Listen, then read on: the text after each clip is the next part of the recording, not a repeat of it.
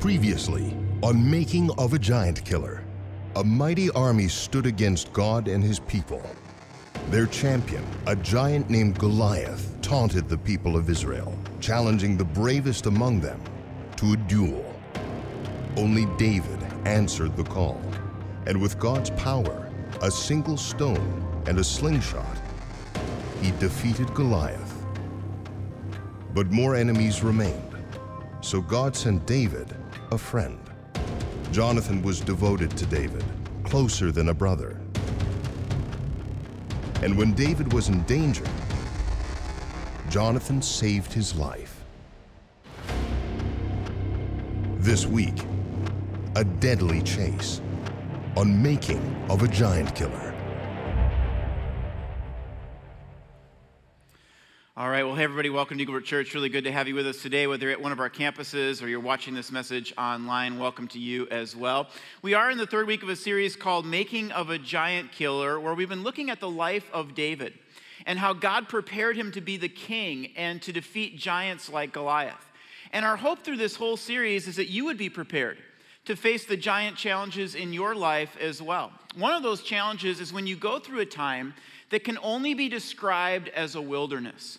Ever been there before?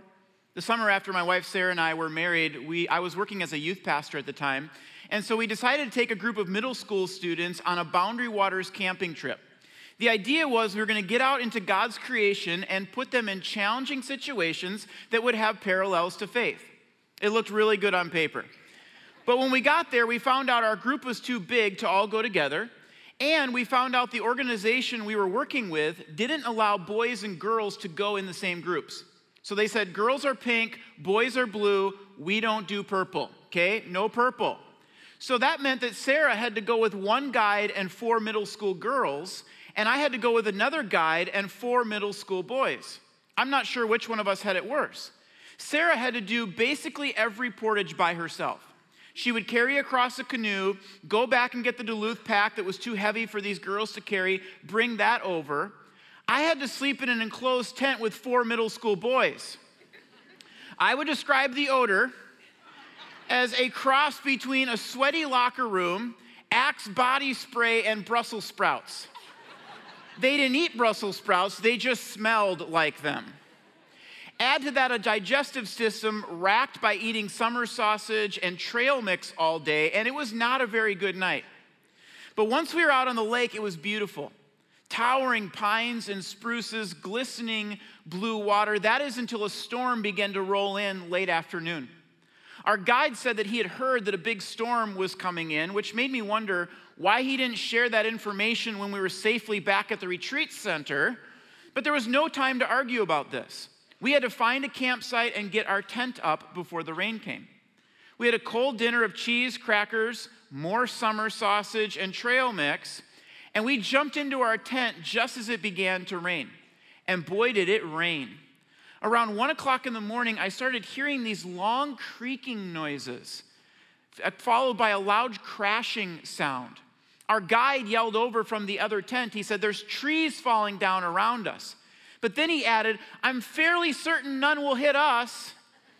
I like that optimism. But I was concerned with his use of the word fairly.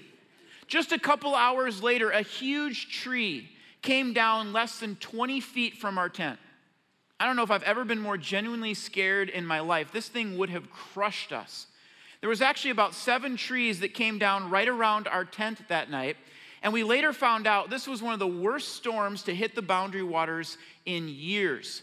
My wife actually took a couple of pictures with her girls around some of these trees that had fallen down less than 20 feet from their tent. Now, as you can imagine, I didn't sleep real well that night. I was anxious. I was afraid. It felt like the world was coming down around me. Literally and figuratively, I was in the wilderness. And maybe that's where you find yourself these days. You're not sleeping well at night. You've got a lot on your mind. You're anxious. You're afraid. It feels like the world is coming down around you. You are in the wilderness. And what I want you to know is this: you are not alone. Think about King David. Here's a man whose life was on the rise in meteoric proportions. He was anointed the king of Israel. He achieved instant fame when he defeated the giant Goliath. He went from shepherding sheep to commanding an army. Everything this guy touched turned to gold. But then something very surprising happened. All of those wonderful wins turned to losses. First, there was his job. David was commanding the army of Israel until the king, King Saul, became jealous of David's military success, and he tried to kill David. In an instant, David loses his job, his income, and his future. Next, he loses his marriage. David had been married to Saul's daughter, Michal. And when Saul turned on David, he took his daughter back and married her off to another man. Next was the prophet Samuel.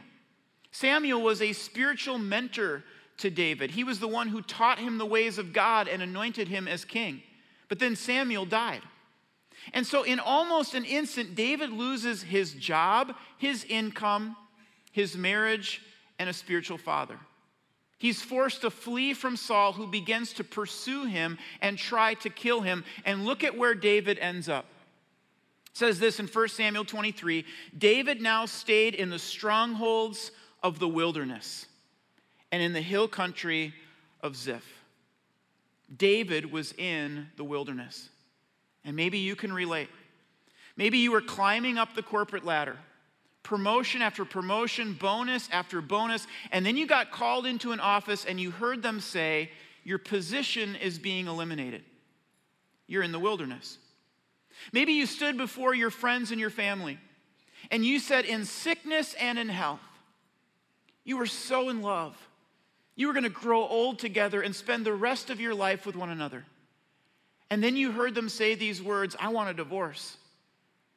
I don't love you anymore. And you are in the wilderness.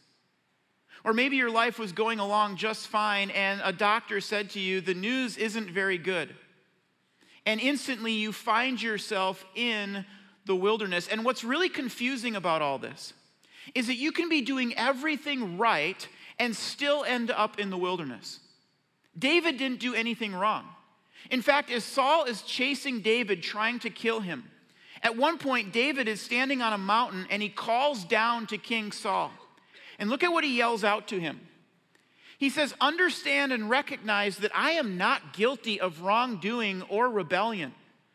I have not wronged you in any way, but you are hunting me down to take my life. You can be doing everything right and still end up in the wilderness. And some of you know that. You were hardworking, you were faithful, you were honest, and still you ended up in the wilderness. And the question is, why? Why does God allow us to go through a wilderness sort of experience in life? David must have wondered that question as he sat in a cave. He must have thought, how did I end up in this cave? I used to be living in a palace, and now this is the life that I have? Has God lost track of me? Has God forgotten his promises? Does God even hear me when I pray? Or am I going to end up dying in this cave? Why did God allow me to go into a cave? Here's why. God does some of his best work in caves. When you are in a cave in your life and you've got no other place to turn, you start to rely on God. You start to turn to God, and that's when God can begin to work in your life in a way that he can't when everything is going great and you're living in the palace. God does some of his best work in caves. My freshman year of college, my cave was the business building at St. John's University. When I was in high school, I had friends, I had great parents, I had a girlfriend. But then my freshman year of college, all of those friends were off at different schools. My great parents were at home. My girlfriend had broken up with me. And I had just become a follower of Christ who had made a commitment that I was going to stop underage drinking. And so I remember one night my roommate threw a kegger in our dorm room, tiny dorm room, threw this huge kegger. And I knew there was going to be drinking and hooking up, and I had a decision to make. Am I going to go, or am I going to flee to the wilderness? I grabbed my Bible, I grabbed a devotional, My Utmost for His Highest by Oswald Chambers, and I walked across the road to the business building at St. John's. There was only one room that had a light on, and that was the bathroom. And so for the next 2 or 3 hours, that was my cave. And it's not like I remember God saying anything specific to me, but I remember thinking, this is a big moment. Because my whole life, I had followed the crowd. My whole life, I had just wanted to live for the approval of other people. And this was one of the first times I didn't do that. God knew that I had a tendency to follow the crowd. And he knew he needed to get that out of me if I was going to be a spiritual leader. And so he sent me to a cave. And it wasn't fun. I felt vulnerable and insecure the whole time, but now today, almost 20 years later, I see what a gift that it was. Because God does some of his best work in caves. So the question I want to raise today is this: when you're in the wilderness, and you will be in the wilderness at some point, might be a financial wilderness, might be a relational wilderness, might be with your health or your job, but you will be in a wilderness. When that happens, what should you do? Let me give you 3 things to do. The first one is this: you need to learn. You need to learn. Let's pick up the story in 1 Samuel chapter 22. It says, David departed from there and escaped to the cave of Adullam. So David is in a cave. And everyone who was in distress, and everyone who was in debt, and everyone who was bitter in the soul gathered to him. What a group, huh? And wouldn't you like to be invited to that party? What's interesting about this to me is that the nation of Israel must have been different than America today. Because in America today, if you put out an all-points bulletin and you said, hey, if you're in distress, if you're in debt or you're bitter in the soul, come with me, we'd all be behind you, okay? That pretty much describes every single one of us. But the nation of Israel must have been a little bit different. Because look at what it says in the next verse. It says, and there were with him 400 men. So David is in this cave with 400 distressed debtors who are bitter in their soul. That's who he's got with him. And he goes to the king of Moab, and he asks for permission to stay in this land. And I love what David says here to the king of Moab. He says this. He says, please let my father and mother stay with you until I know what God will do for me. If you're in a wilderness right now, I hope you didn't miss that last part. Because notice what David's attitude is here. It's of expectation. What is God going to do for me? How is God going to use this in my life? What does God want to teach me from this experience? Friends, God doesn't have you in a wilderness right now to make you bitter, but better. He doesn't have you there to punish you, but to perfect you. In fact, I've heard it said that the 20s are your defining decade. People will say that how you spend your 20s will set the trajectory for the rest of your life. Some of you are 28 and you're like, say what? Like, yeah, you've got 2 years to figure out your whole life, apparently, according to these experts. But here's my question. How was David spending his 20s? He was in the wilderness. David wasn't in the wilderness for a few weeks, a few months, or even a few years. David was in the wilderness for almost a decade. And not just any decade. When all of David's friends were getting married and having kids and starting their careers, David was in the wilderness. But David was learning something that his peers were missing out on. God was teaching David how to lead men, how to fight. He was teaching him how to rely on God. David's wilderness years were like a PhD in kingly leadership. What if you started to look at your wilderness years the same way, with expectation? You don't always meet God in the palace when your life is going great. You oftentimes meet God in the cave when it's not. God does some of his best work in caves. In fact, look at what it says in 1 Samuel chapter 30. It says, David encouraged himself in the Lord. It's a great thing to get encouraged by other people. But when you are in the cave, when you are in the wilderness, you need to begin to encourage yourself in the Lord.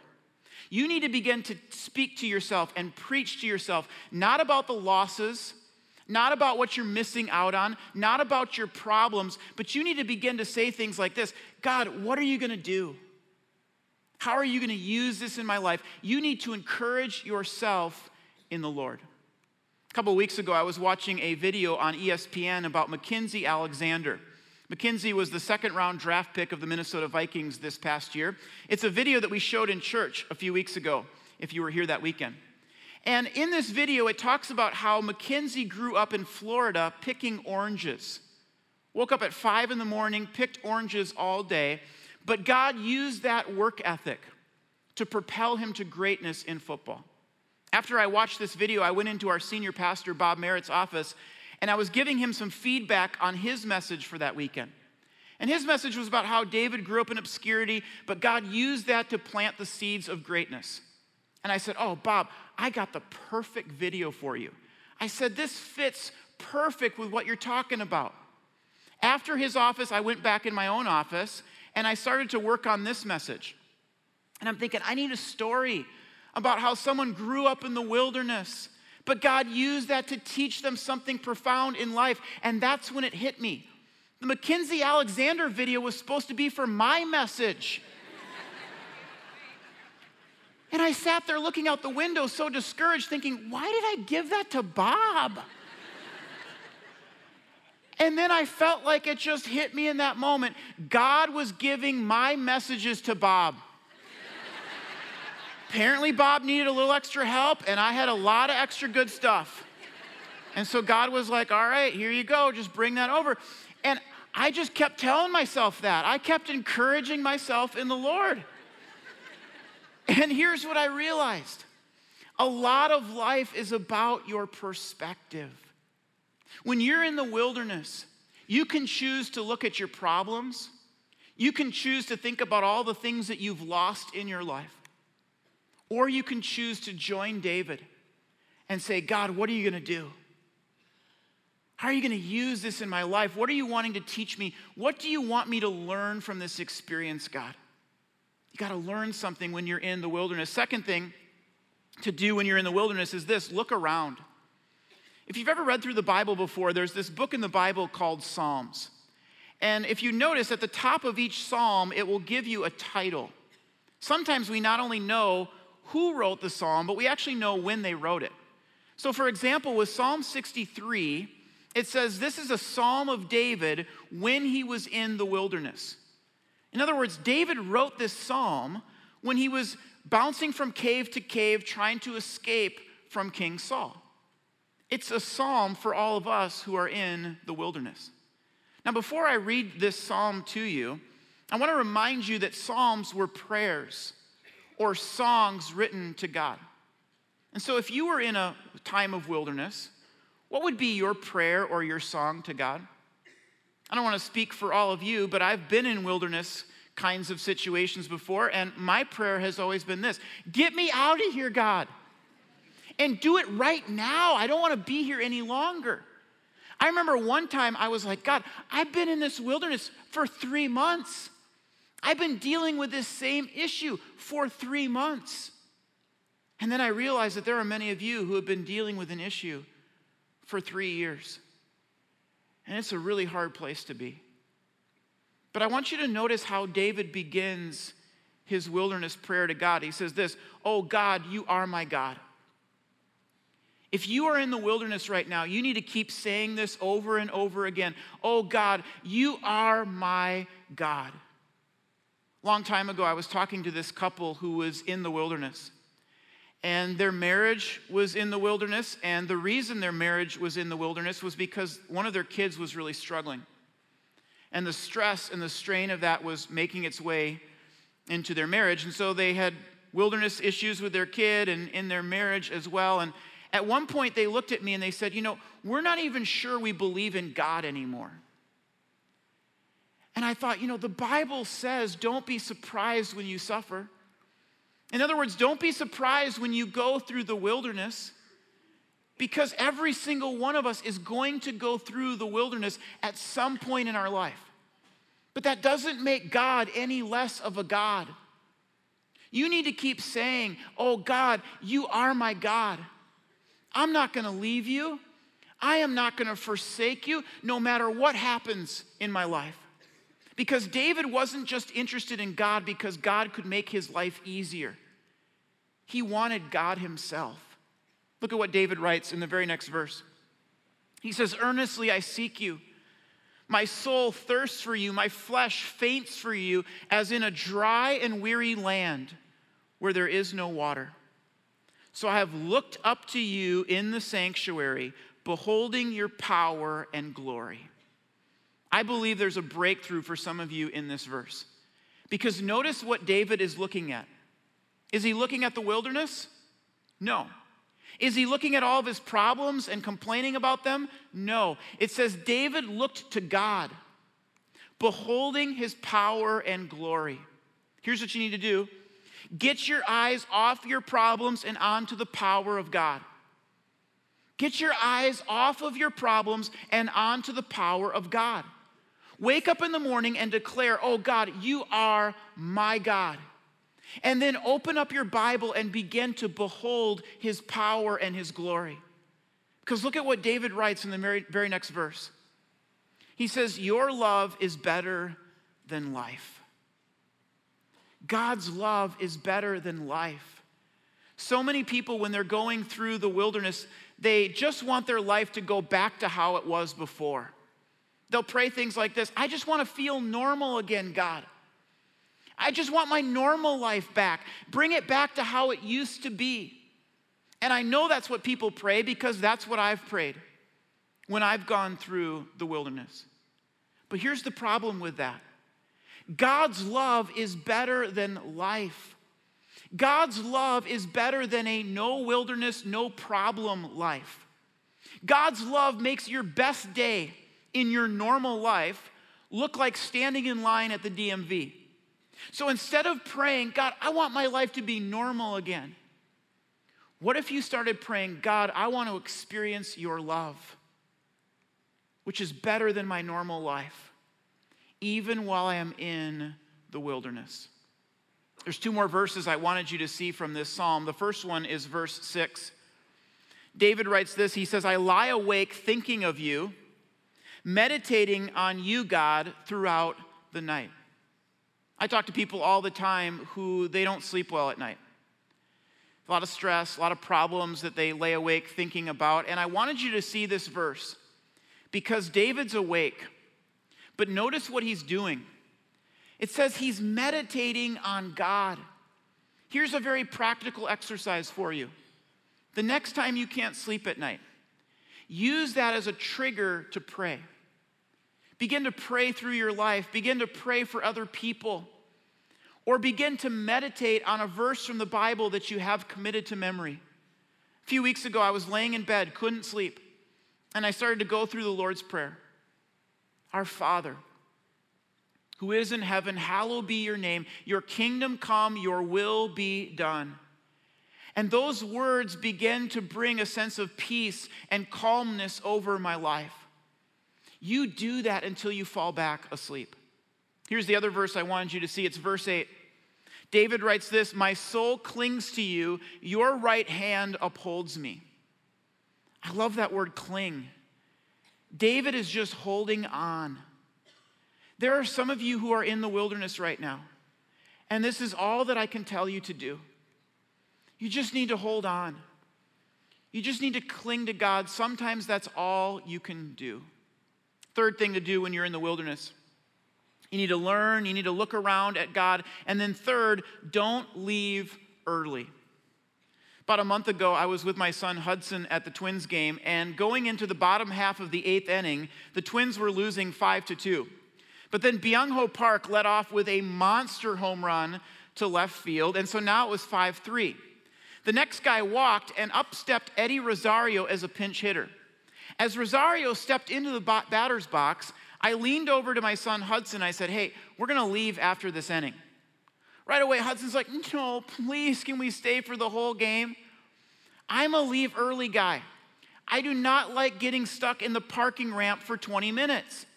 And so I said to Hudson, I said, no, pick up your stuff. We're going to get it ready. We're going to leave after he hits. But Hudson turned to me and he said, Dad, if Rosario hits a home run right here to tie the game, how about we get to stay? I look up at the scoreboard. Rosario's batting 200 with 0 home runs on the season. I said, fine. If Rosario hits a home run, we'll stay. Next pitch, gone. 418-foot home run to center field. Hudson is dancing. We get to stay. We get to stay for the whole game. Everybody around me is like, lighten up, Dad. Come on, let your kids stay for the game. And then, of course, the Twins lost, and we got stuck in the wilderness of the parking ramp for 20 minutes. But here's my point. Isn't that how most of us are when it comes to our hardships in life? We want to leave early. If you're in the wilderness right now, my guess is that you want to get out of there as quick as possible. The quick fix is awfully tempting. David's quick fix was right in front of him. In fact, we'll pick up the story in 1 Samuel chapter 24. But David is still running from King Saul. King Saul has 3,000 of his best warriors who are pursuing David and his 400 men. David and his men are jumping from cave to cave, and they find themselves in a wilderness called En-Gedi, hiding in a cave called Wild Goats Rock. And I want you to picture this because this cave is huge and deep. And so David's men are hiding way in the back behind some boulders. And all of a sudden they look up, and in the entrance of the cave, in walks King Saul. Saul actually doesn't even know that David and his men are in this cave. He simply came in there to find a place to relieve himself. Saul very literally is about to be caught with his pants down. I am telling you, if you have boys under the age of 10, you've got to read them this story in the Bible, okay? They're going to love this. I actually love it myself. But Saul comes in, and he squats down to do his thing. And that's where we'll pick things up. Look at what it says. It says, now David and his men were sitting in the innermost parts of the cave. And the men of David said to him, here is the day of which the Lord said to you, behold, I will give your enemy into your hand. David's men are like, you gotta be kidding me. I mean, he's just sitting there crouched down. This is your chance. This is your get out of the wilderness free card, David. But look at how David responds. It says, then David crept forward. So he's getting close. And he cut off a piece of Saul's robe. But then David's conscience began to bother him because he had cut Saul's robe. The Lord knows I shouldn't have done it, he said to his men. It is a serious thing to attack the Lord's anointed, for the Lord himself has chosen him as king. I want to say some very serious words to some of you right now, because there are some of you who are in the wilderness, and you are close to taking a shortcut that will bring you some temporary relief, but will leave you with a lifetime of pain and regret. And I believe that the reason God brought you to church today, or the reason that God has you watching this message online, is for these next 60 seconds. Maybe your marriage is in a wilderness right now. And there's this other relationship over here that seems to promise you intimacy and closeness that you've been longing for. And you're tempted to say, I'm so lonely in this cave of a marriage. And surely God wants me happy, right? And it would feel so good. And you are close to taking a shortcut that will bring you temporary relief, but a lifetime of pain.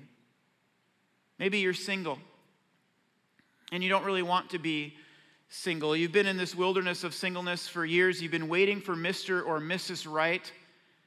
But now you're starting to think, maybe Mr. Almost Right or Mrs. Almost Right will just have to do. You would instantly be out of that wilderness, but you might be in a greater wilderness 3 or 4 years from now. Maybe you're pregnant, and if you were honest, it wasn't something you prepared for or planned for, and you don't really want to be. And your boyfriend is urging you, just get an abortion. You would instantly be out of the wilderness, but you would be headed for a lifetime of pain and some regret. Maybe you're in a financial wilderness right now, and you're in a situation where you're thinking, I'll just make the numbers work. I'll just fudge a couple of things. I'll declare bankruptcy, keep spending outside the budget. Or maybe you're tempted to lie about something so you won't get caught or you won't get in trouble, and the entire question of your future depends on, are you going to take the shortcut? Or are you going to trust God to get you out of this wilderness no matter how long it takes? Here's what I want to say to you today. Don't leave early. You will shortcut what God wants to do in your life. David could have killed King Saul, and he would have instantly been out of the wilderness. But David never would have become king, because God's way is never the shortcut. In fact, don't even cut off a piece of the king's robe. Don't even get close. There are some of you this week who you cut off a piece of the king's robe. You sent the text. You made the call. You told the lie. You medicated the pain. You made the numbers work. And I'm telling you, if you keep cutting off a piece of the king's robe, you will miss out on something very special that God wants to do in your life. The question is, will you take the shortcut? Or will you trust God to get you out of this wilderness no matter how long it takes? I want to read to you Psalm 142. It's another psalm that David wrote when he was in the wilderness. It was a prayer to God. And sometimes people will say to me, I don't really know how to pray. And I'll say, you ought to read a psalm and then just read that as if you're praying it to God. Because that's what the Psalms are. They're prayers to God. And David wrote this psalm when he was in a cave. And I wanted today to read it to you and let this be your own prayer. If you find yourself in the wilderness, if you find yourself in a cave, if you find yourself wondering, God, why are you allowing this into my life? Let this be your prayer today. In fact, we're going to do something a little bit different. I'm going to invite you to stand at all of our campuses at this time. And I'm just going to read this psalm over you. You can close your eyes, you can bow your head. And I want you to let this be your prayer to God. David writes this: I cry out to the Lord. That's what some of you need to do today. You need to cry out to the Lord. David says, I plead for the Lord's mercy, for I am overwhelmed. And you alone, God, you know the way that I should turn. No one will help me. No one cares a bit what happens to me. And that's how some of you feel today. You feel as if nobody cares. But you need to hear that Jesus Christ cares. David then says, then I pray to you, O Lord. I say, you are my refuge. You are my portion in the land of the living.